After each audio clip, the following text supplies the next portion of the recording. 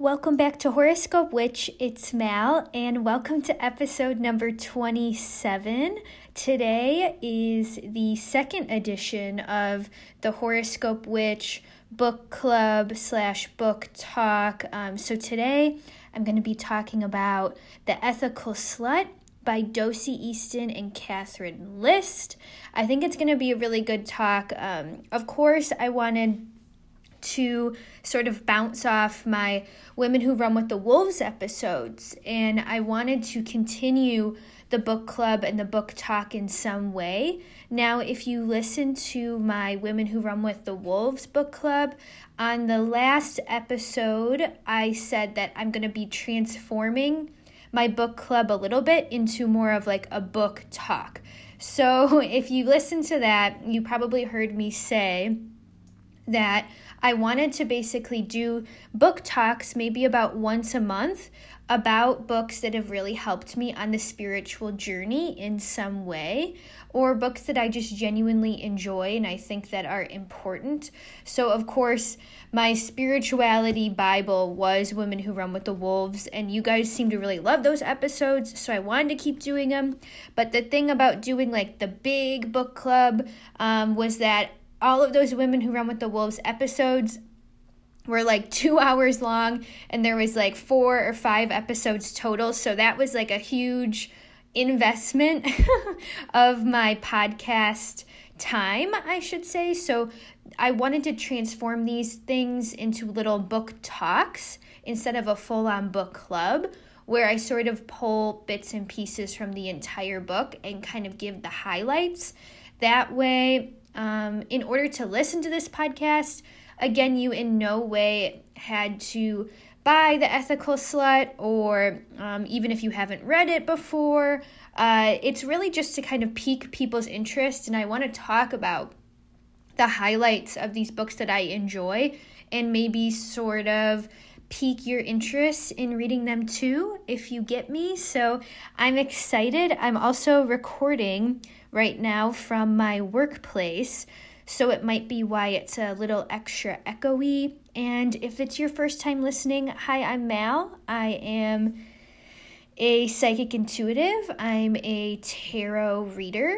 I'm a student of astrology. I'm a Reiki master practitioner, and I am based in the Chicagoland area. My workplace is called Snowflake Healing. So if you are located in the Chicagoland area, stop on by. We have metaphysical books, we have crystals, clothing, candles, psychics, Reiki, classes, witchy things, all things metaphysical. Shameless plug. I actually don't know how many people on this podcast are actually like living in Chicago.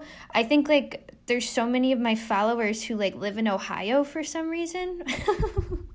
Maybe I need to move to Ohio. I don't know what you guys are trying to tell me. But if you do happen to be in the Chicagoland area, definitely look up and check out Snowflake Healing in the suburbs of Chicago, specifically Willow Springs. So enough about that. Let's just jump right into the book. But first, I want to give a few disclaimers. I mean, guys, you saw the title of this podcast, hopefully.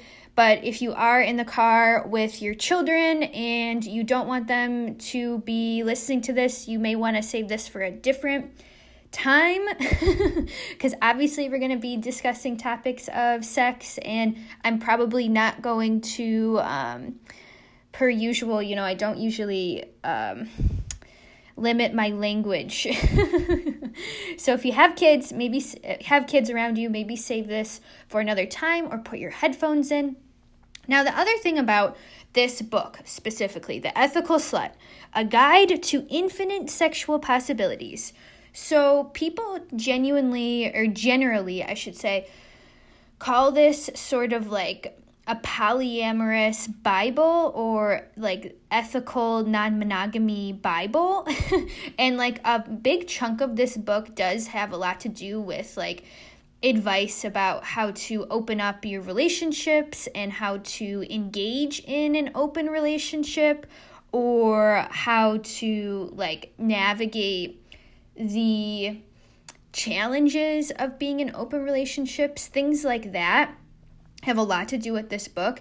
And I felt like I just need to give like a huge disclaimer that like in making this podcast or in making this book review, I am in no way, shape, or form offering you any advice about how to go about your open relationship. Like me personally, I have absolutely no experience with ethical non-monogamy, although obviously I find it a very intriguing and eye-opening topic to discuss if I really loved this book so much, right? So I just, as a person, a generally curious person, that's part of the reason why I wanted to read this book. I noticed that, on Instagram and just in general, my generation of millennials or whatnot, it seems like having like being ethically non-monogamous or in other words, like being in an open relationship is getting more and more popular. Yet this book, I'm pretty sure, when was this originally written? This was like way before its time. This was written in like the 1990s. So yeah, this was like way before any of this ethical non-monogamy became trendy necessarily. So again, yeah, I have no real life experience with ethical non-monogamy. Maybe one day, 5 years down the road, I'll be able to offer you some kind of advice. I don't know. I don't want to discount anything about my life or put myself into any boxes. That's part of the reason I really like this book. It kind of shows you just what boxes you've been putting yourself in, and it sort of challenges you to get outside of those boxes or whatnot. But yeah, again, not the goal of this podcast. In fact, I actually think that what I'm lacking as a person in general is like someone very, how do I put this? Like, I need an average Joe Schmo to talk about this stuff because like I follow a ton of different people on Instagram who are like sexuality doulas, and they're they are talking about like sexual liberation, ethical non-monogamy, pleasure, sex, like all these people who are really open about sex and talking about their sex lives. And I follow all those people, and I really find it inspiring and really cool what they're doing with their platform. Yet still for me, there's something like so inaccessible about the lives that they live in a way. And again, I'm not like saying that I pass judgment on the life they live. In fact, like I applaud the life that a lot of people are living and sharing on Instagram. But then for me, like when I see an influencer who is like promoting this idea of sexual liberation, and they're posting videos of themselves like dancing really sexy, or like being on a pole, like pole dancing, and like sharing about their sexual liberation, there's something in me, and this is my problem, right? There's like the projection of me onto them and being like, oh my God, like, I don't think I could ever be like that. Like, I feel like that's so inaccessible to me. And so I guess, yeah, what I'm trying to say is that I realized that I am that average Joe Schmo that needs to talk about this stuff on some kind of public platform. Because maybe I'm not the only person who feels this way. Like maybe there are some listeners on the other side of this podcast who are seeking like some kind of sexual liberation or sexual healing, and they're kind of following people on Instagram and seeing what they're all about and things like that. Yet maybe for some reason or another, they just kind of think like, oh, I could never be like that. Like at the end of the day, I'm really never going to take a class about pole dancing, like not to belittle the experience of sexual liberation just to taking a pole dancing class. Obviously, it's much more than that. And obviously, you know what? I have so like long of a journey still to go with my journey of sexual liberation. And I wouldn't even really classify myself as sexually liberated. In fact, I'd probably classify myself as sexually unliberated. Like, because I'm really, really, especially lately, like, if you listen to every single one of my episodes, you know that I struggle with that idea, and I struggle with my conditioning. And I've said this a couple times, but as a kid, like, there was no space whatsoever for me to ever talk about sex. So, unlearning that, it was probably in the past year of my life where I realized just how much conditioning I've been carrying and how it's been affecting my sex life and my behavior sexually and things like that. So again, this podcast is not coming from a sexuality doula. It's not coming from, someone who preaches about their sexual liberation. Like, it's coming from a very average person who's just working on themselves in that way. So that is what I have to say about that. Also, I want to say one more thing. This podcast is kind of purely selfish for me in a way. Like, although I encourage you to read this book, and I'm going to talk about how great this book is, but I really want to set the intention for myself in a selfish way right now.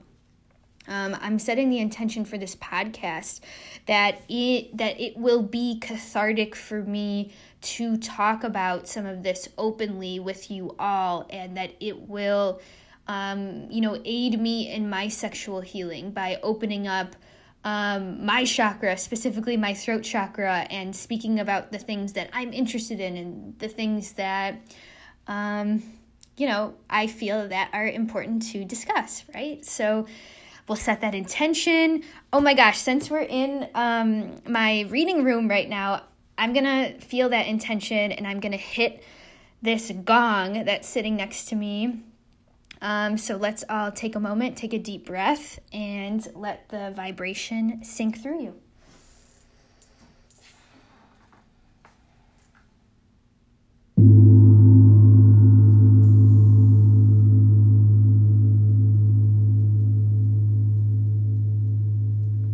Oh yeah, that was good. That was good, right? One of the people I work with, she is like an amazing sound healer, and when I'm lucky, she keeps her gong in this room, and then I play with it all day. So, I like that. So, where else? What else can I say?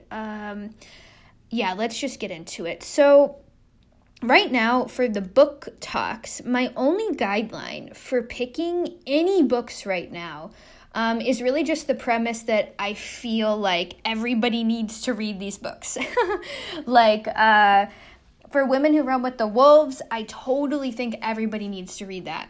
The Ethical Slut, again, I totally think everybody needs to read this. And I really want to make the point that even if you are never, ever, ever going to identify yourself as a slut, or you think you're never, ever, ever going to be in an open relationship or a non-monogamous relationship, or you feel very happy and fulfilled as a monogamous person, I still feel like this book has literally so much to offer. Like, even after reading this book, like, I'm not really sure if I will ever embark on any sort of non-monogamous relationship. That's kind of, again, I'm leaving that up to the universe. If that's something that manifests in my life, maybe. I'm not completely sure that would be something that I want. Again, like, we'll talk about the programming, the monogamous programming that we all have inside of us. So I think right now I'm still working through some of that. But again, like, that doesn't have to be your goal. Your goal does not have to be, I really want to be in a non-monogamous relationship. I should read this book. Of course, if you want that, this book is great, but it's so much greater than just that, because it's a thought-provoking book. It's about more than just sex. It's actually more deeply, the root is the way we communicate with each other, and the way we communicate with our partners about sex, about love, about connection, about intimacy. And I think that's what's so important about this book. So again, that's why I picked it. And I don't want anybody to like click off just because they think this whole thing is going to be me talking about like how great ethical non-monogamy sounds, because it's not necessarily exactly what I'm going to cover. I'm more going to cover the parts of the book that really hit home with me about my internal conditioning, and I'm going to talk about the parts that really made me think about my behavior and like, is my behavior really what I want, or is it really just what I've been conditioned to do? So if I were to give this book a tarot card, it would probably be the mixture between the Hierophant and the Queen of Wands. I won't go into that, but if you're a tarot reader, you're speaking my language then. So let's start. One of the first things that they say in the book. I'll just refer to the authors as with their first names. So Docie and Catherine. One of the first things that Docie and Catherine tell us is they say, to us, a slut is a person of any gender who has the courage to lead life according to radical proposition that sex is nice and pleasure is good for you. Okay, so let me read that one more time, that last part. They said, sex is nice and pleasure is good for you. So I thought that was, like, if any takeaway, if you're going to click off this podcast, like, and you're only going to get one takeaway, it's that. And I think it's kind of sad, actually, that we live in a society where it is a radical idea that sex is nice and pleasure is good for you. Like, if you think about it, that's actually kind of like a controversial statement to say. It's a radical thing to state about sex, right? And isn't that sad? Isn't that so sad that has to be that level of, it has to be that radical? I think if we're ever going to move forward as a society, I think we have to start normalizing that concept that sex is nice and pleasure is good for you. And can you imagine, like, just how much the world could change if that was the case? Because here's what happens. When we operate our society in the notion that sex is bad and pleasure is not good for you, right? Let's turn the table on that. Sex is bad and pleasure is sinful, maybe we should say. When we operate from that frequency, actually we're operating on a very, very, very low frequency, right? Because as a human that chose to reincarnate on this planet, one of the things that, you just have in your bag of like universal divine right is pleasure, the ability to feel pleasure. Yet, so many of us, through many, many, many lifetimes, have had our ability to feel pleasure stripped from our hands, and we've been told that our ability to have pleasure is actually sinful, right? So, as simple of a statement as sex is nice and pleasure is good for you, as simple of a statement as that is, it's actually extremely difficult to implement. And it's extremely difficult to accept and really live your life from that concept. Because again, from society's viewpoint, that's not actually how we're supposed to be living our life, right? So on page 5, by the way, that quote was on page 4, but on page 5, Catherine and Docie, they said, the world generally views sluts as debased, degraded, promiscuous, indiscriminate, jaded, immoral adventurers, destructive, out of control, and driven by some form of psychopathology that prevents them from entering into a healthy monogamous relationship. Oh yes, and definitely not ethical. So yeah, I mean, it's true. And Like the word slut does not have a good connotation, right? Neither does the word whore. Like there's a reason I didn't name my like Etsy business. I didn't name it Horoscope Witch, right? I named it Desert Rose Divination because I didn't think that the world was ready for me to name my business with the word whore in it. But I'm starting to think I probably should have. I'm kind of getting sick of my name, and I think I might change it soon. Probably because, it did come through from spirit, but also I'm getting that I'm going to outgrow that name pretty quickly. And honestly, if you're a reader or a psychic or whatever, and it seems like that's a common theme, like we all try to have our name be something like really creative, and then later we just change our business to our actual names and we're just done with it. But anyways, like going back to the word slut and its negative connotation, I think it again goes back to that sin-based narrative, right? The fact that sex is a sin in that puritanical society that I think we still live in. And I think spiritually, if we are ever going to progress as a human race, I think we really got to stop promoting the idea of sin being real. Now, what are the odds of that actually happening? Probably slim, at least right now, just because we're still, at least as a person who lives in a Western society, we're still really, really based in that Christian ideology of sin and divine punishment and the fear of hell, which makes me mad because, as a person who's communicated with people who have crossed on, and I have felt what the other side feels like, I've never felt the presence of hell. I actually think it's quite not a very well thought out idea, right? Because it's just like when we believe in hell and we believe in divine punishment and we believe in sin, we create a sort of narrative about ourselves that something is inherently wrong with us, that we were born into this world with things that needed to be changed or needed to be repressed. Specifically, a lot of those things are our sexual feelings, right? Our ability to experience pleasure. So it's no wonder why the word slut and the word whore is so triggering to people, right? We use that against each other. We call people sluts as an insult.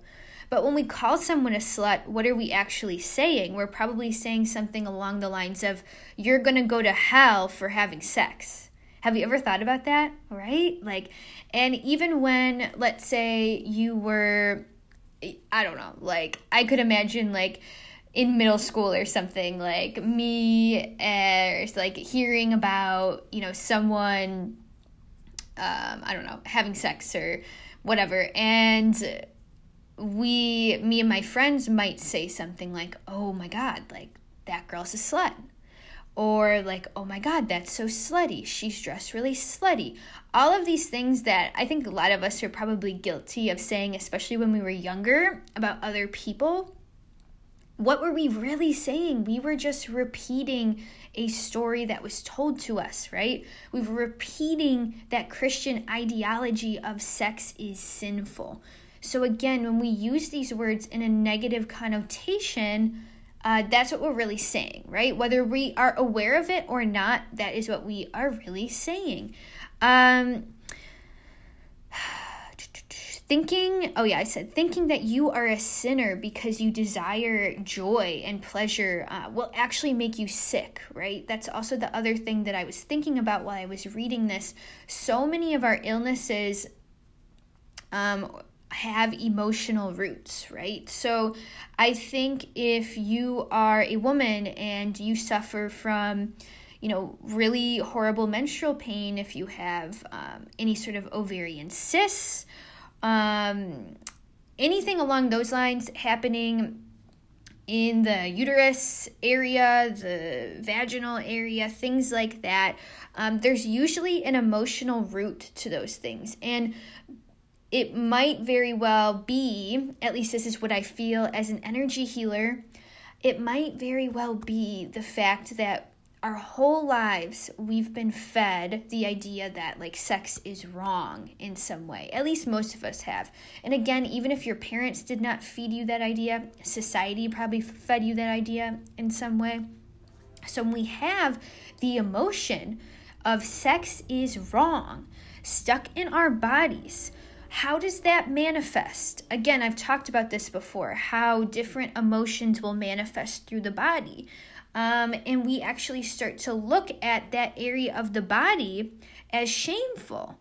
Even think of, for people who identify as a woman or people with vaginas or people who menstruate who are listening on the other side of this podcast, most of us, when we started to menstruate, were not happy about that, right? I cried when I started to menstruate, and not in a good way. I was horrified. I was absolutely horrified, mortified, shame. I had so much shame. I didn't want to tell anybody. I was so embarrassed. And for years, I had such bad menstrual cramps that I went on the birth control pill around the age of 16, and I was on that for about 5 years straight afterwards. And it wasn't really for contraceptive at that time, but it was for the pain. But no wonder I had that pain, because I had the shame, right? Pain equals shame. Pain equals shame a lot of the time. So where you're feeling pain in your energetic body, what's the emotional root of that? So the other thing, I think, how this manifests, this idea that sex is sinful, sex is shameful, we see this in both men and women and anybody who identifies as non-binary, the inability to orgasm. So one thing that we see on, let's say, the platforms of, I don't want to say sexuality influencers, but we can call them that. We see on the platforms of sexuality influencers, a lot of the times, this narrative that, sex isn't just about penis and vagina sex. It's about pleasure, and sex doesn't have to be about the orgasm, and orgasm shouldn't be the goal of sex. In fact, in The Ethical Slut, that's something that they talk about. They're saying pleasure is the goal of sex, not necessarily having the end game of orgasm.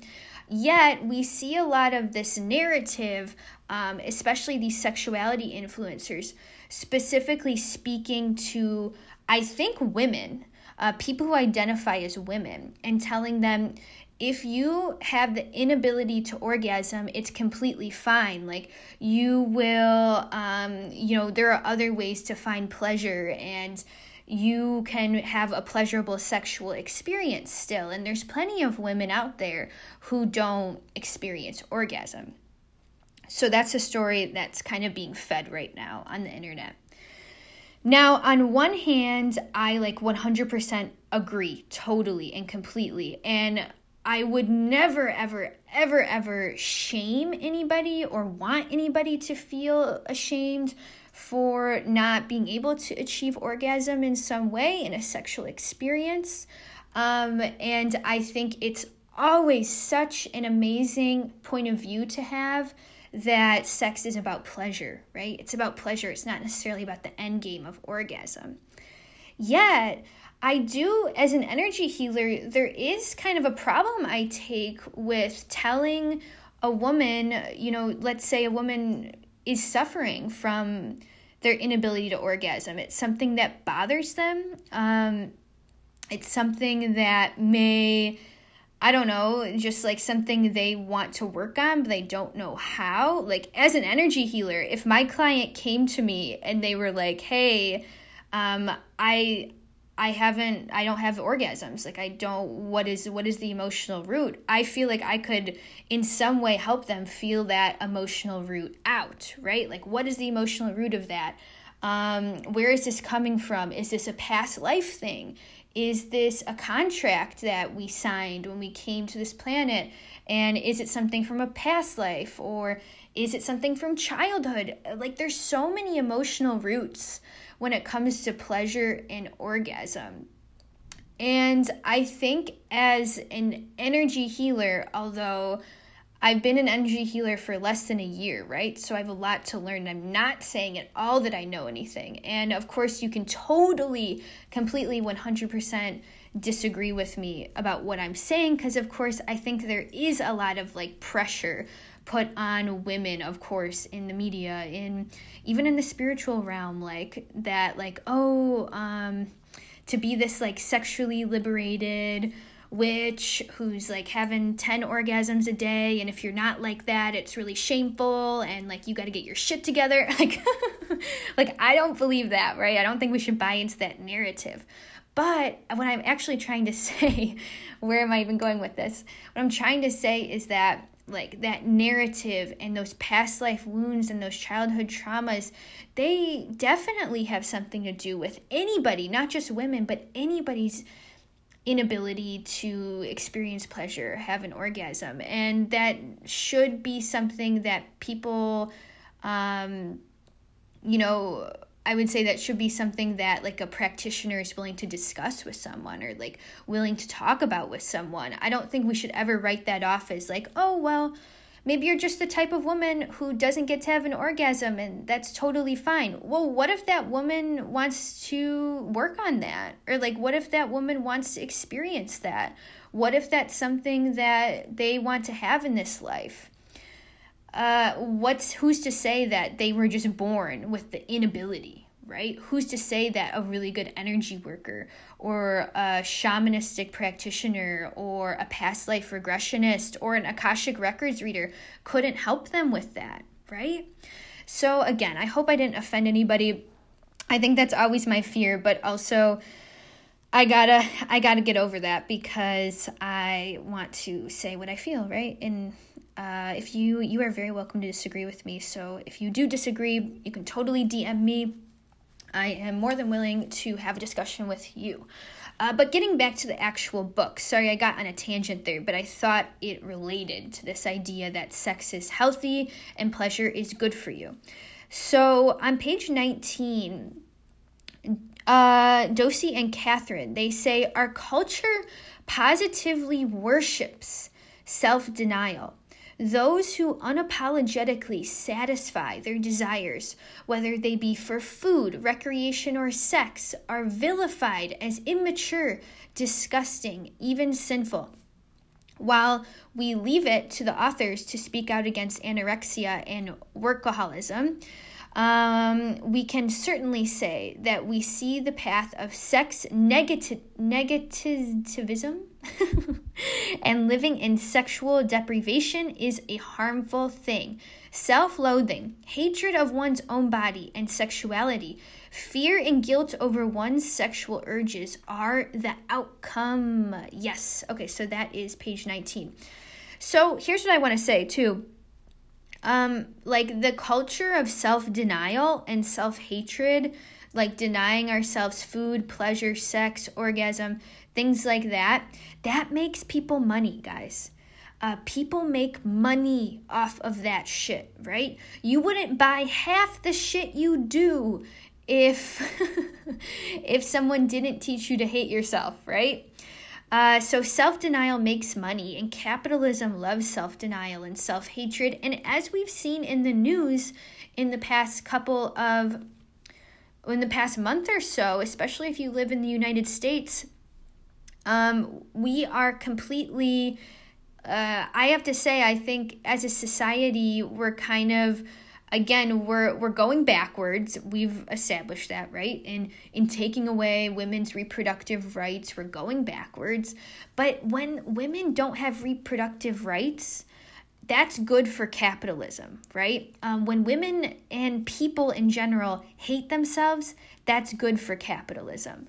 When we create this sort of self-denial and the shame around food and dieting and that's really, really good for capitalism. So just remember that, like, that's the program that we've been fed, and that's probably the program that is hardest to break and something that I've struggled with myself.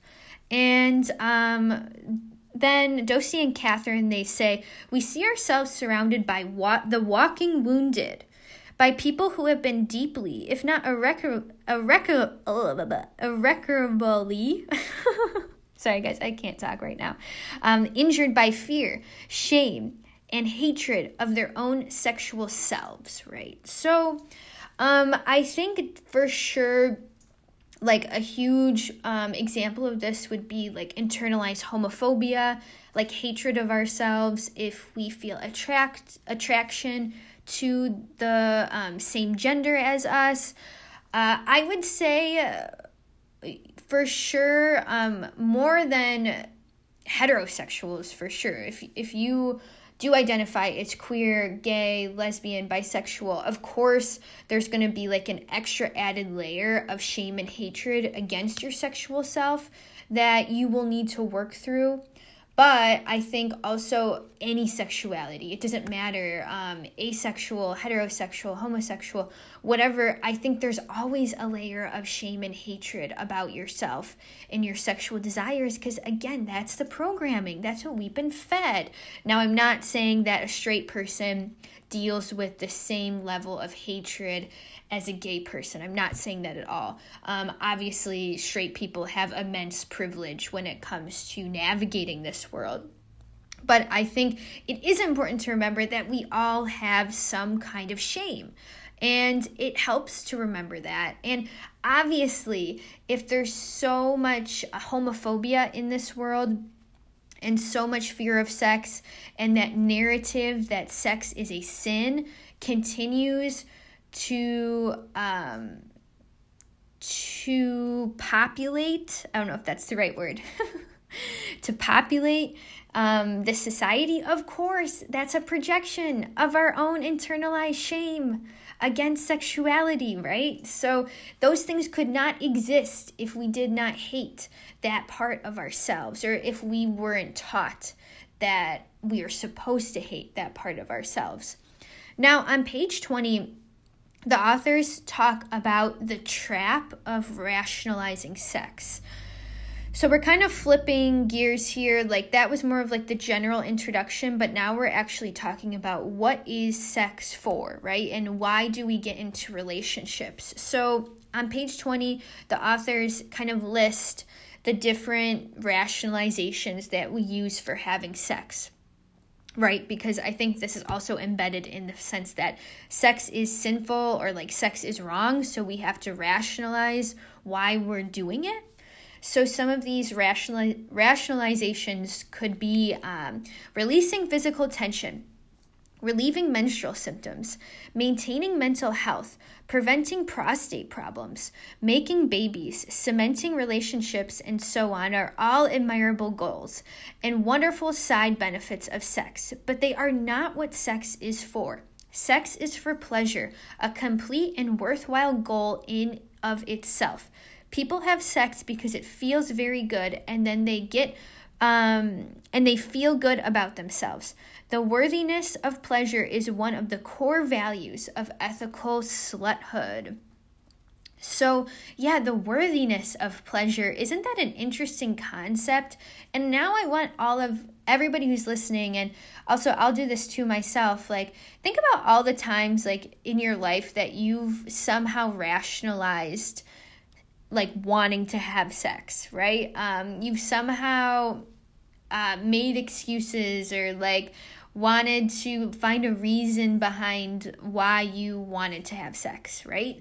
Well, what Dosey and Catherine are saying is that we don't need to rationalize it at all. Like, maybe sex is pleasurable and pleasure is good for us, and that's the end of it. And again, isn't that such a radical idea? Like, it kind of blows my mind how radical that idea can really be, but it's true. And when we live in such a society that shames us, and promotes these like harmful ideas about sex and about self-esteem and things like that, I mean, yeah, that pleasure is good for you. Of course, that's going to be radical. Now, on page 23, they kind of talk about this concept of like sex for sex sake. Like, there's no real reason behind the sex apart from mutual pleasure. So they say a relationship may be valuable simply because it affords sexual pleasure to those involved. There is nothing wrong with sex for sex sake, or it might involve sex as a pathway to other lovely things: intimacy, connection, companionship, even romantic love, which is in no way obviates the basic goodness of pleasurable sex. Okay.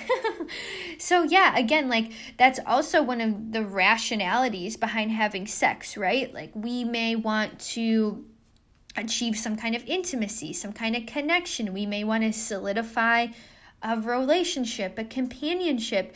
But again, they go back to this idea of, why is the basic goodness of pleasurable sex, why does it need a reason, right?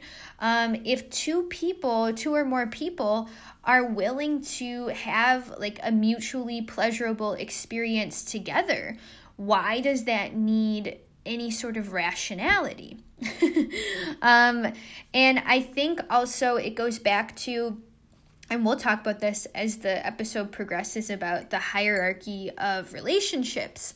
But like, who's to say that, I think like the pleasure from, let's say, a one-time partner, who's to say the pleasure you feel with them is any less pleasurable than the pleasure you feel with a long-term partner, right? But there is this inherent, because we live in a monogamous relationship kind of society, there is an idea that like the pleasure that you could have with a short-term partner is not like worthy, or is dirty even, isn't worthwhile, isn't real even, like it's delegitimized somehow, like the fact that certain partners are quote unquote less important than another partner just because, one person has been in a relationship that's been monogamous for 10 years. Somehow their relationship is quote unquote better than someone who just is single and has various relationships with different sexual partners and they're extremely happy. Like, where's the balancing scale? Why is there this hierarchy of relationships, and why is there a hierarchy of the type of relationships we choose to get into? And I think that goes back to why I said in the beginning, everybody needs to read this book. Because I do think that especially like monogamous couples, or if you're a monogamous person, I think there are situations where we subconsciously or consciously think that is better than someone who chooses to, let's say, have a casual sexual relationships with multiple people with no strings attached. Because if a monogamous person is always going to put that energy out there, that like, I am better than that, let's just wait until that person grows up. One day they'll settle down and they'll find their, person of their dreams, la, la, la. I think that's kind of a narrative that we have to change. And I think that if you are a monogamous person in a monogamous relationship, and you feel on some conscious or subconscious level that is somehow the best relationship, or that somehow a better relationship than anyone else's, I think that's where we have to take a step back and we have to do some self-reflection and read books like this, right? And that's why I said again in the beginning, even if you are a monogamous person who has no desire to ever enter into an open relationship with someone. I think even just understanding that a person who chooses this lifestyle is in no way less than you is important, because I think that's also the struggle, right? I think there's an inherent misunderstanding of people who choose to be ethically non-monogamous with their partners. There's this understanding that, oh, they must not really be in love if they're doing that, or like, oh, that must be really immature, or they must be commitment phobes, or they're just not willing to settle down.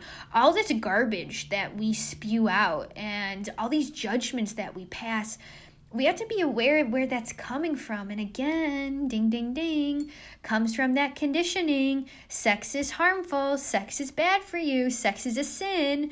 So if we're not aware that we have that conditioning and we're just barfing all this shiznit on everybody else, that's when we start to like project things on others, right? And I think there's a certain level of self-awareness that this book kind of evokes in a way. And again, like, I'm not saying I haven't been one of those people, right? Like, I would say maybe there was a time when I was younger, especially in college, like when I was monogamously partnered with one partner, I think there was definitely a part of me that felt better than maybe a friend that was just having casual hookups.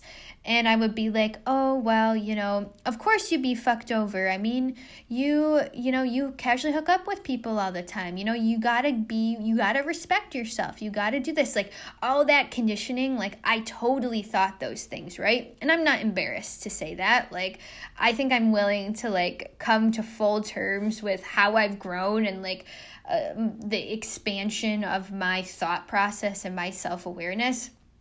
And it's certainly not over. And I think there's still that side of me that's inside of me somewhere that like wants to come out and just be released. And but I think there's also that inherent notion that maybe people who engage in that kind of casual sex or an ethical non-monogamous relationship lack some kind of self-respect. And again, like, oh, it's just like the Hierophant card, right? It's just so much about what we've been conditioned to think and what we've been conditioned to feel about certain relationships. And I think it's important for all of us, if we want to be more open and non-judgmental of the person sitting next to us, we do have to do things like read this book to open our minds to how different people may be. Now, granted, I don't think Dosey and Catherine, the authors, like, I don't think they are saying that this kind of lifestyle is easy, right? And I don't think they're saying that this kind of lifestyle is for everyone. They do talk a little bit on page 28 about the shadow side of sex.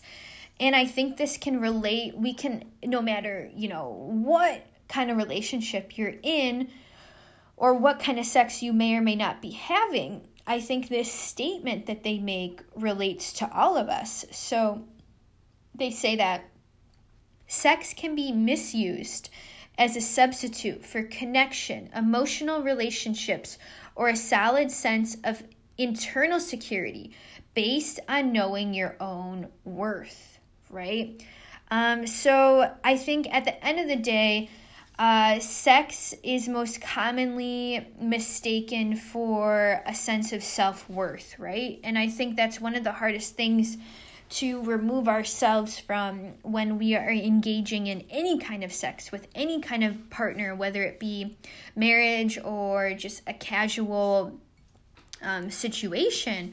I think there does have to be a great amount of self-awareness that has to come about in order to have sex from a place of self-worth, from a place of, I want to say, like, being spiritually sound. And to be honest, like, as a person, I don't know if I'm there yet. Like, and that's just me, like, being honest with myself. Like, I don't know if at this moment in my life I can engage in a sexual relationship without projecting any sort of self-worth garbage on that partner. So even just by saying that, I can become more aware of it, right? And I can bring this up in therapy, or I can bring this up to the psychics I work with, and I can keep this in the back of my mind when I'm working on myself and doing Reiki on myself and working on my own self-worth. And just by admitting that to myself, that's kind of like where I'm at with the sexual healing process. So I told you guys, like, I'm in no way, shape, or form like sexually liberated, as they would say, right? Yeah, so let's take a quick break, and I'm going to come back and we're going to talk about like the myths behind certain relationships. So be right back, guys. All right, guys, I'm back. So on page 30, Catherine and Dosi, they start to really go into an interesting part of the book about the myths of relationships, and kind of like the medicine or the pill that we're forced to take. And these are our things that we have been conditioned to believe, but may not be true for us. And this is one of the most important parts of the book, I think, that really stuck out to me. That was like really, I think, something that everybody probably needs to read at some point. So the first myth that they talked about, which I kind of already touched on, but the idea that long-term monogamous relationships are the only real relationships. So that's the first myth on page 30. The second myth, loving someone makes it okay to control their behavior. Ooh, ouch. That's a tough one, right? But how many people, or how many relationships have we been in? Or how many relationships have we seen where the people think that because they love each other, they have the right to control each other? So that's a big one. Another myth, jealousy is inevitable and impossible to overcome. So I think like jealousy is kind of a fear within all of us, whether we are in a monogamous or a non-monogamous relationship. And I think we do have to deal with jealousy no matter what kind of relationship we choose to be in. Now, I will say that in like the timing of this podcast, I'm not going to take the time to like go into the specifics of how to overcome jealousy in your relationship. But I will say that if you are interested in like ways to overcome that or ways to work on that, the book has like an entire chapter about jealousy, especially in the context of non-monogamous relationships. I will say that I think the main teaching that the Ethical Slut offers when it comes to jealousy and tough emotions is to own the feeling, which I thought was, again, really radical, right? Because when we get jealous, we blame the other person. We say, oh, well, you made me jealous when you were talking to that other girl. Or like, oh, I just got so jealous when you hung out with your friends and made me feel jealous. And the whole point of that is like, Dosi and Catherine are like, whoa, no, homie. Nobody's making you feel anything. You have to own your feeling.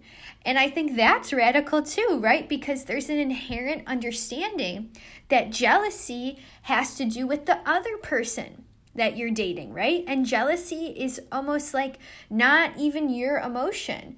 So I think their main teaching is that we need to learn to own our jealousy and own our emotions and know that no person can actually make us feel any which way we choose to feel X, Y, or Z. Now, easier said than done, but I'll just touch on that. I just touched on that for a little bit, but if you want to read more into that, that is definitely a reason to read this book. Now, one of the other myths that I wanted to go further into was that outside involvement reduce intimacy in the primary relationship and impede problem solving. So yeah, this is the myth that like if you opened up your relationship or a person in an open relationship, there's going to be sort of this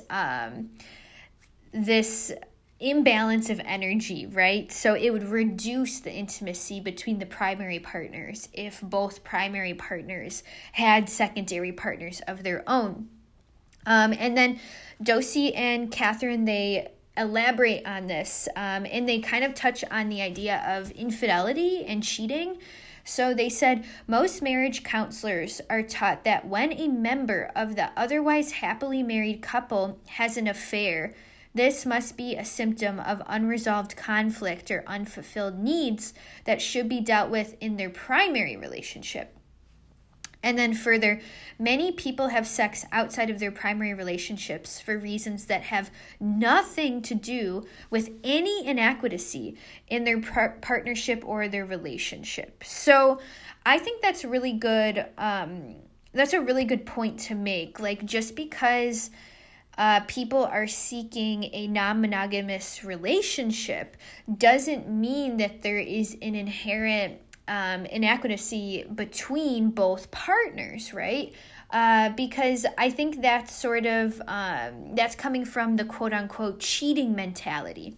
If you're in a monogamous relationship and someone cheats on you, someone has sex with someone else and cheats on you, well, then you're going to kind of come into the realm of, oh, like there was something missing, there was something that wasn't enough, there was some unfilled need, like Dosey and Catherine said, there's some unfulfilled need that isn't being fulfilled, and one partner decided to go elsewhere, right? But in a non-monogamous relationship, like cheating is defined otherwise, right? And I think that's also what most people don't understand. You can absolutely 100% still have infidelity within a non-monogamous relationship. And I think non-monogamous relationships have to have more agreement and more communication, maybe even more than a monogamous relationship, right? Or I should say maybe it's the same, but there's still cheating that can happen in both situations, right? And cheating in a non-monogamous relationship could look different than what cheating in a monogamous relationship looks like, right? Because in a monogamous relationship, cheating may look like a physical interaction, right? Like I had sex with someone else, I kissed someone else. It could be emotional too, like I started developing an emotional relationship with someone else. In a non-monogamous relationship, well, what is cheating? It could be doing a sex act with someone else where you and your primary partner agreed that you would not do that with anybody else but each other. Cheating in a non-monogamous relationship could look like, Friday nights are our night to spend together, but I scheduled a date with someone else on Friday night. Things like that can happen and can break the agreement. So I think we always have to come back to the fact that, like, from a monogamous perspective, cheating looks a lot different than in a non-monogamous relationship, right? And I think from the monogamous perspective, people may think like, oh wow, that's just like glorified cheating, or that's just for people who don't want to commit. When in reality, if you're really operating from a healthy and communicative non-monogamous relationship, that takes a hell of a lot of loyalty. That takes a hell of a lot of communication, right? And that takes a lot of fucking work. So I'm starting to feel like the frustration of like functioning non-monogamous couples who are very happy in their situation. Like I can understand why they feel frustrated and invalidated when like the status quo like invalidates their relationship, when in reality, if you've read this book, right, and if you opened your mind to something different, you would probably notice that like this kind of relationship takes a lot of communication and it takes a lot of let's say balance. So on page 41, we talk a little bit more about like monogamy-centric society. So Dosey and Catherine, they say the prevailing attitude in most cultures today is the belief that monogamy is the only natural and moral sexual pattern or the normal or highest form of human relationship, often coupled with the term long-term or lifelong. This concept is so taken for granted that we usually don't even notice or question it. Your authors have to invent a term to describe it. Yeah. So we're so conditioned to be monogamous that we don't even think about it, right? And then we shame people who, let's say, I don't know it's exactly like a good example, but maybe let's say there is a person, like a younger person who's, growing and dating, and they think there's something wrong with them because they love their partner, but they also want to sleep with other people still, and they're still functioning from a place of that monogamous-centric world, and then they themselves think there's something wrong with them, when really there's really nothing wrong with having sexual desires outside of your primary partnership. In fact, I think it's human nature, right? And I think that in reality, there are so many forms that a relationship can take, right? I also think something that's really harmful within a monogamous relationship is kind of the notion that if you're really in love with someone, you wouldn't want to have sex with someone else. I actually think that's garbage. Like, that actually makes me angry, because if we're actually being honest with ourselves, even if you're with like your dream partner and you guys are happily married in this monogamous relationship, you're fucking telling me that you're never gonna have another sexual feeling for anybody ever again? Like, sorry, I call bullshit on that, right? And if you're operating from that place, I don't know if you're really ever gonna be happy. I think that in all of our relationships, whether they are monogamous or non-monogamous, I think we should all just recognize and put it out there that we have sexual feelings for other people. Doesn't mean we have to act on it, but I think just by communicating that, that can lead us to a healthier and closer bond with our partner. Again, whether it's monogamous or non-monogamous. And oh gosh, like I can't deal with that. That's like Disney programming, right? And I just put out a new blog on horoscopewitch.com about today, which is Monday, June 10th. And today the sun is opposing Jupiter. And I wrote about like what that means to me. And I put in the title of the astrological weather as like our Disney programming. And I think it's like classic Disney programming to have the notion that if you really, really love someone, you wouldn't want to be with someone else. So challenge that programming, right? And are we engaging in self-denial when we have that programming, right? Now, it's not to say that, I think people can be in love and be in a monogamous relationship and maybe not have a desire to sleep with anybody else but their primary partner. But come on, you're not even going to think anybody's ever cute again. Like, that's just bullshit, right? So let's see. Okay, so I will say that going more into like choosing a non-monogamous relationship, or like choosing to experiment with non-monogamy, or choosing to open up a closed marriage into an open marriage, I will say that I think it's kind of, I don't want to call it trendy, but I think I see a lot of like young people doing this and being like non-monogamous, ethical sluts, and I think that's amazing. But I also think that we have to kind of check in with ourselves about like why we're truly doing it. And I think Dosey and Catherine give some good insight. So on page 156, really skipping ahead, they say, we suggest that before you let yourself slide into something that you don't really want, you do some serious thinking. Oh, for Pete's sake. Sorry, guys. I read the wrong quote. Okay, so this is actually on page 60. Erase that. Beep, beep, beep, beep. Go back. So on page 60, they say, alas, many people begin to explore open relationships because their partner is pushing them into it or because all their friends are doing it and they don't want to seem prudish. We ask that you get clear within yourself and that you're doing this for you because it excites you, because it offers you opportunities for learning and growth and fun, because you want to. Make no mistake, this can be a rocky road, and if you're navigating it for the wrong reasons, resentment can easily poison the very relationship you have set out to save. Okay. Yeah, so I like how they made that point, like, and in a way, I think the only problem I really have with this book is that Josie and Catherine, they make it sound like pretty easy. Like, whereas like me, again, like I'm speaking from like the average Joe Schmo perspective. Like I read this book and I'm total amazement for like how great it is and like how amazing the ideas are and how much it's opened my perspective and how much it has informed me about things I was previously ignorant about. Yet there's something that I still like raise my eyebrow at. And I'm like, okay, this can't be that easy. Like this can't be that accessible, right?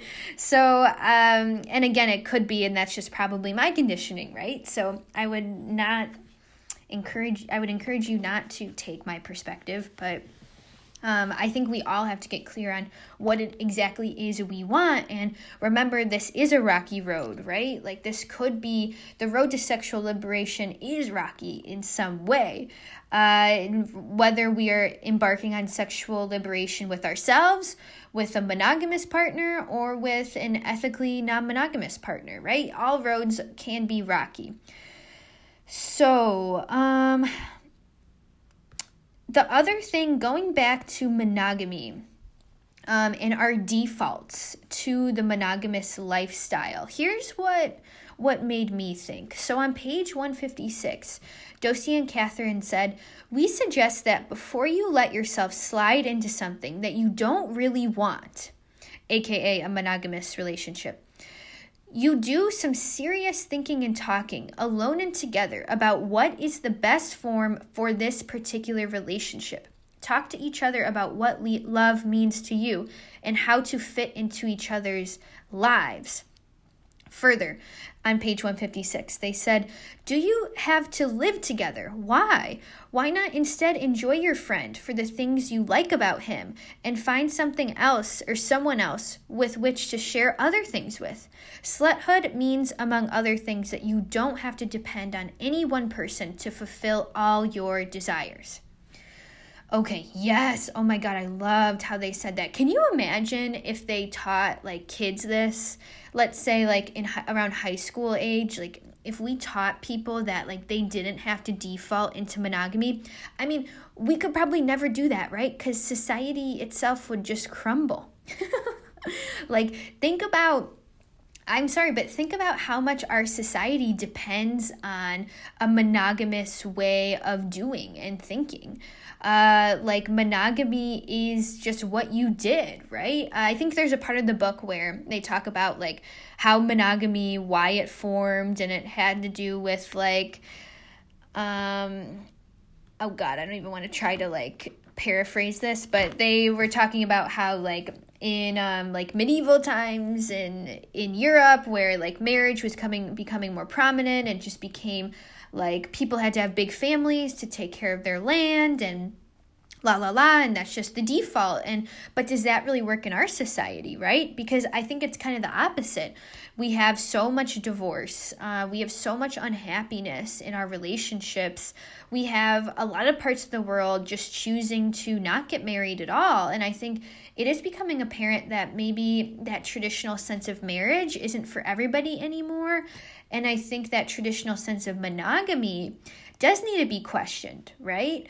And I think it's interesting that they said, like, you know, be careful before you slide into something you don't want, because why does every relationship or sexual interaction have to be about a monogamous commitment?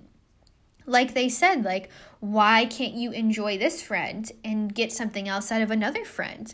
Why does one person need to fulfill all your emotional needs? Now, that is where I think ethical non-monogamy really appeals to me. Not to say that, like, I'm not sure if this is something I'm going to pursue in the future. I'll let you guys know. Whatever, but I think there's certain aspects and just how I am in my chart and my astrology and who I am in general, apart from my astrology, that I do have a lot of deep emotional needs, right? Like I'm a double Pisces.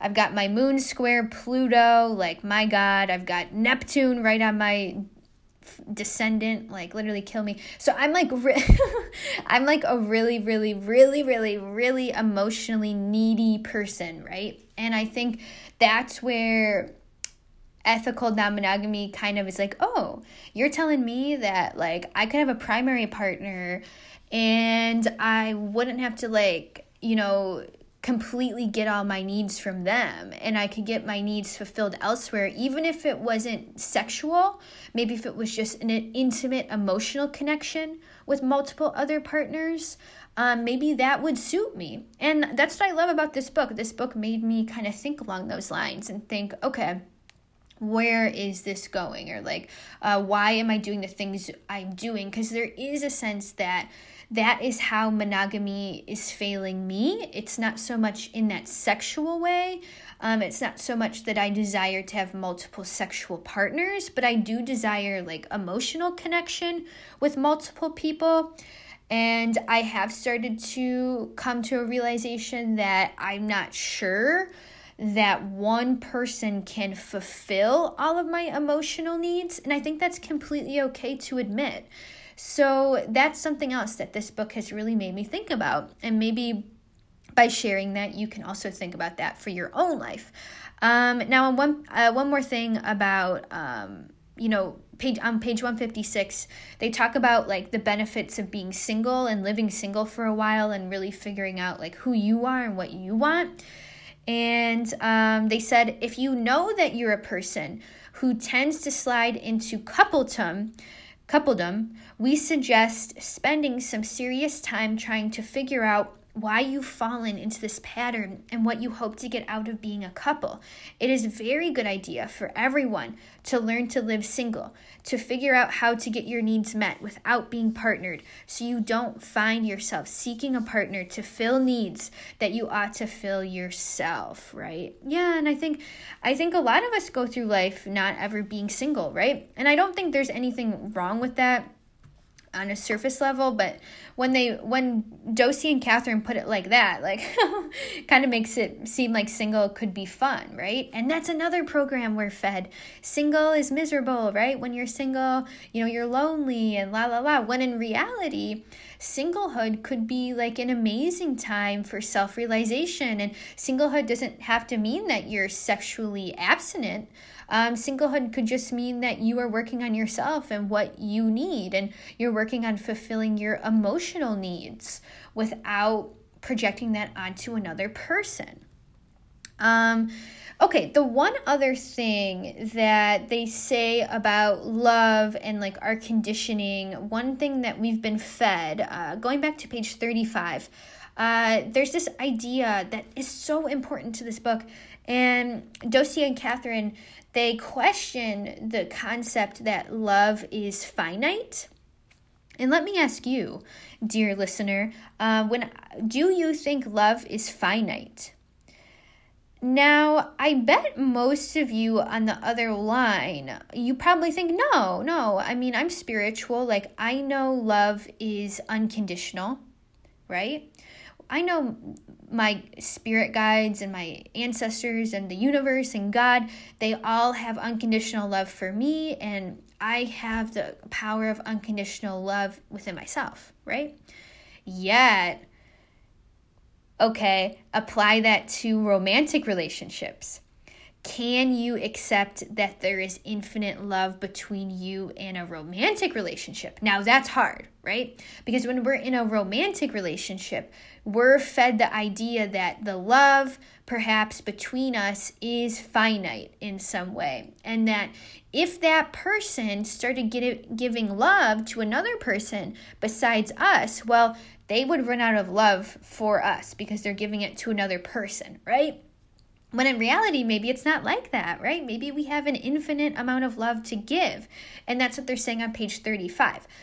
They say, many people believe, explicitly or implicitly, that romantic love, intimacy, and connection are finite capabilities of which there is never enough to go around. And that if you give some to one person, you must be taking some away from another, right? So again, like, I think that's why people are maybe triggered by non-monogamous relationships, especially if you classify yourself as a serial monogamist. Like, let me ask you, like, is part of your monogamy, is it operating in the place of love is finite? And like, if I were to quote unquote free this person, or if I were to release control from this person, isn't it kind of a fear that you would lose the love that they have for you? And I think that's why a lot of monogamous people will subconsciously like be like, oh no, like I could never do that. Like, including me, right? Including me. I could never do that. I could never be non-monogamous, because like in being non-monogamous, you actually have to face that fear that your partner's love for you may be finite. And that's not an easy fear to face, right? Now, I think you can get over it. And I think it takes like a special couple to have that infinite love between them. But I don't think it's impossible, and I don't actually think it's rare. I think we can definitely find partners that we have infinite love between one another. And if we choose to transform our relationship or have a non-monogamous relationship with that infinite love, then there's really nothing wrong with that, right? So it's just food for thought here. Now, let's move on to the other part of the book that I loved, and kind of nearing the end of this talk on this book. The one thing that I really, really, really liked that Docy and Catherine said about sexual healing, specifically around page 61. They said sexual change can be a path of reprogramming yourself. And I think that's so powerful, because I think that a lot of the times in our personal transformations and our journeys about like self-discovery and discovering who we are and discovering, you know, our sense of self-worth and our insecurities and all that stuff, right? All the stuff that has to do with personal transformation. I think sex is often left out of the equation in some way. And I don't know, guys. I'm thinking about like all these movies. Like, okay, think of any movie that depicts like a woman finding herself, right? And like somehow within that, she ends up in a relationship by the end of the frickin' movie. Like somehow finding yourself, it like parallels with finding like a monogamous partner, when in reality, like they said, sexual change can be a path of reprogramming yourself, right? Like in order to fully reprogram ourselves and fully come into our spiritual transformations, we do have to think about more deeply about our sexual healing and our sexual journeys, not only our sexual orientations, but really just our relationship to our own sexuality. And that's a huge part of the spiritual journey that a lot of people aren't willing to talk about, or like aren't willing to put out there. And that's okay, because there's certainly a lot of shame. And I think there is still that belief in some of us that like sex is private and it's just not something to be spoken about. And I totally respect that. But I also would love to see more practitioners kind of being more open about talking about that. And like, even as a practitioner myself, like, oh my God, like I just want like any future client of mine, like, I want them to know that they can literally say, like, anything to me, right? Like, we could literally talk about anything and I would not judge them. Like, we could talk about sex, we could talk about sexual healing. If we want to set the intention of sexual healing, like, we can totally do that. Like, I'm so down for that. And I don't even know what I'm trying to say, but I think, like, as a practitioner, if you call yourself a practitioner, whether you're a tarot reader, astrologist, whatever, energy worker, Reiki master, whatever label you have, there is a part of you that's probably going to have to do some kind of sexual healing within yourself so you can help others with their sexual healing too, right? The other thing about sexual healing that the Ethical Slut brings up is 61, they say, since we don't believe that the urge towards monogamy is innate, we think you must have learned your negative sexual feelings and your insecurities somewhere, from your parents, from your past lovers, from our culture, and thus you can unlearn them. Okay, I loved that message. Like, I actually needed to hear that. And I think I will say that again, so I'll, like, paraphrase that so you can hear that too. Any feelings of negative sexual feelings against yourself that you have learned from your parents, from society, from past partners, because you learned them, you can unlearn them. Guys, I so needed to hear that from this book. Like, because I've said this before, you know, in my, like, deepest, darkest moments of self-pity. Like, there is a part of me still that exists that feels like sexual liberation is just not, like, gonna happen for me. Or there's, like, a part of me that maybe feels like that's just, like, an insurmountable goal because, like, I've just been such a sponge to my conditioning, and I feel like I'm constantly battling my conditioning, that I feel like, oh, I'm just, like, never gonna get through this. Like, I'm just, like, never gonna be sexually free. I feel like I'm never gonna be able to, like, have sex without feeling a little bit of anxiety, or, like, I'm never gonna do this, and la. So for them to say that, like, if you've learned something, you also have the possibility to unlearn it, that really meant, like, so much to me. And in any context, you should know that. It doesn't matter your sexual orientation. It doesn't matter how you choose to go about your relationships, whether you're monogamous or non-monogamous. Like, any form of sexual shame can always be unlearned, right? So that was really amazing. Now, I don't want to go on and on forever about this book because I really wanted to just give you guys the highlights. But the last section that I wanted to talk about was specifically the really amazing things that Dosi and Catherine talked about with communication. And I actually tried one of their tips with my friend the other night, and it was kind of funny. And on page 61, when it comes to communicating with your partner, they say a good technique for listening is to hear what your partner has to say and let him know you hear him by telling him what he just said. Okay. By the way, Dosi and Catherine, they use a mix of pronouns throughout this whole book. So they're not just directing that to, like, a heterosexual woman. They're directing it to everybody. They mix up their pronouns as they go about. But yeah, so let me read that one more time.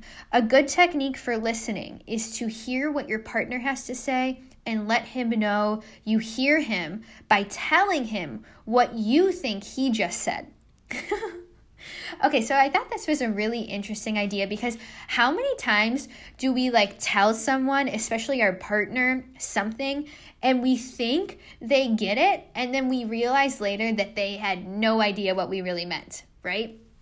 So, you know, I was talking with a friend the other night, and he brought up, you know, we had some kind of, like, strange argument about like, who gets to pay for dinner, and, like, I'm usually of the party that is like, let's split the check, but there's, like, something with him that, like, really wants to pay for me, and he somehow brought up that he knew I was mad when he paid for my dinner or whatever, even though I wanted to split it. And he basically like was like, no, I want to be nice. I want to pay for you and la la la. And he could tell it made me mad.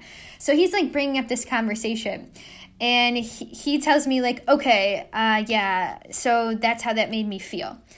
And then I actually brought this up. I said, yeah, like in this book that I'm reading right now, it was about communication. So like you're trying to communicate that feeling to me, but let me let you know how that's registering within me. And then I like sort of spark noted what he just said to me, and I spark noted it back to him. And he was like, no, that's not what I'm saying at all. Like, so it's actually like a really, really good technique, I think. And it shows us just how much misunderstandings we have between our partners, or like between anybody that we may be dating, even between our parents, our friends, our family, things like that. If you can just ask for, hey, like, okay, we just had this discussion. I think that you understood everything that I was trying to say, but can you relay what I said back to me? Like, what did I just tell you? And like listen to what they have to say, and like just see if it matches.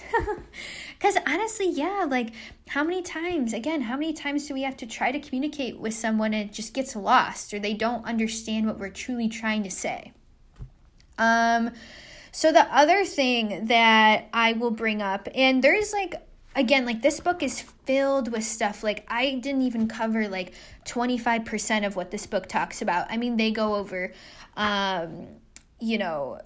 different sexual orientations and what it may mean for you to identify with a sexual orientation. They go into more details about how to conduct an ethically non-monogamous relationship. They have a chapter about, love. They even give some tips about breakups and about like just how to turn yourself on. Now, and there are like sex tips, quote unquote, here and there, but it's not the kind of like cheesy sex tip that like Cosmo or something like that would give you. They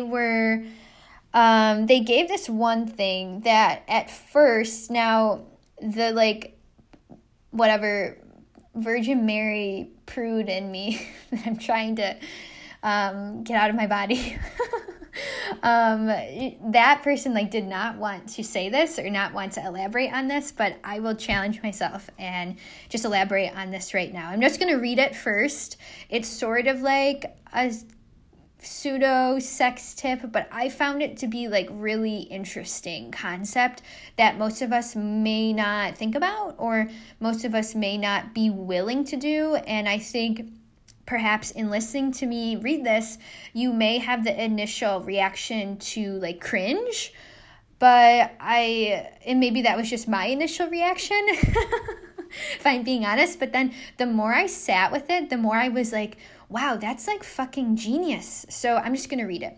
On page 100, Dosey and Catherine, they say, if you really want to be the world's greatest lover, you want your partner to know exactly what pleases you the most, try masturbating in the same room.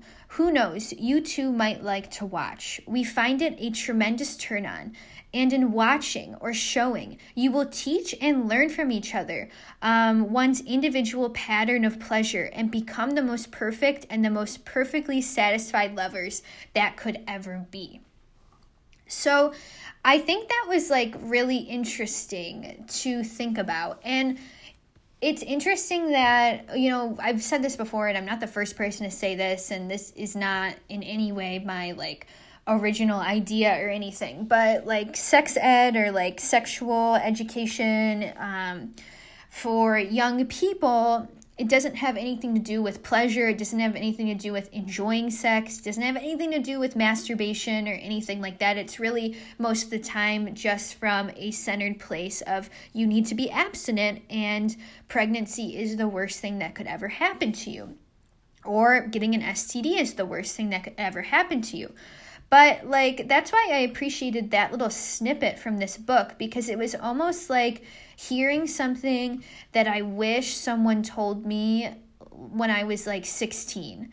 that like showing someone how you would like to be pleased and having your partner show you how they would like to be pleased, that's not only like a great idea, but that shows like mutual respect about the sexual interaction you are about to have.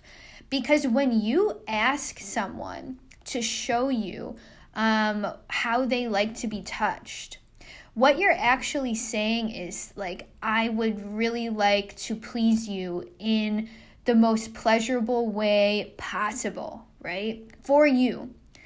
So in asking, like, doesn't that just make the sexual experience like all that more comfortable, or like all that more considerate, conscientious, right? And that makes sort of the intimacy a little bit deeper, and it focuses the sexual interaction away from that like goal of orgasm, and it focuses it more on just the goal of having a pleasurable experience for both people.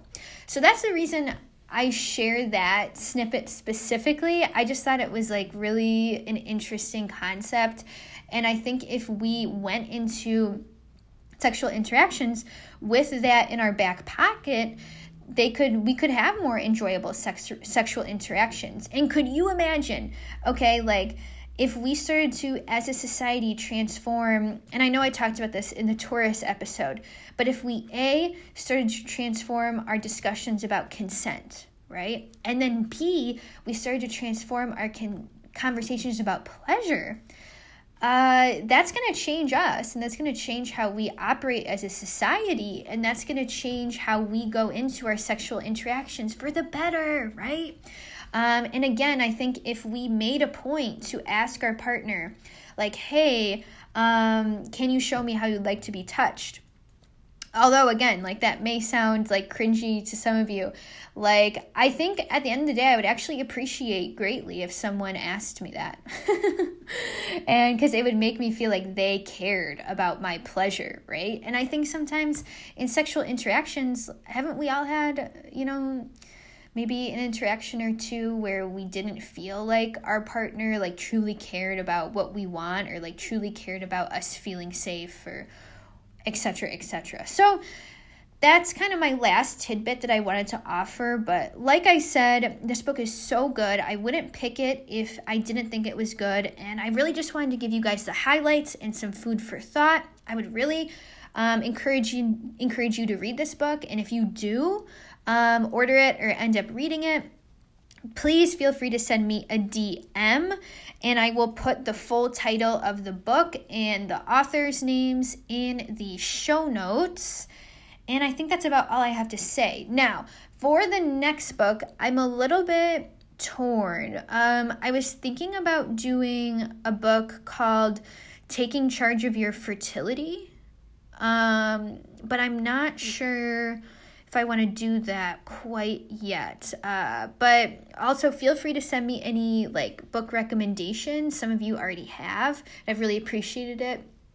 And maybe even feel free to send me anything like, hey, like I really liked that, but next time can you do an astrology book, or like next time can you do a tarot book? Again, I'm trying to stick to more books that are like for everybody, and like everybody can get something out of it. And so if you enjoyed this episode, please pass it on to a friend. Thank you so much. If you've left me a 5-star rating on iTunes, I so appreciate it. Feel free to check out my blog. This week I just posted the astrological forecast. And I think that's about it, guys. So thank you so much. Love you so much. And we'll talk soon. See you later.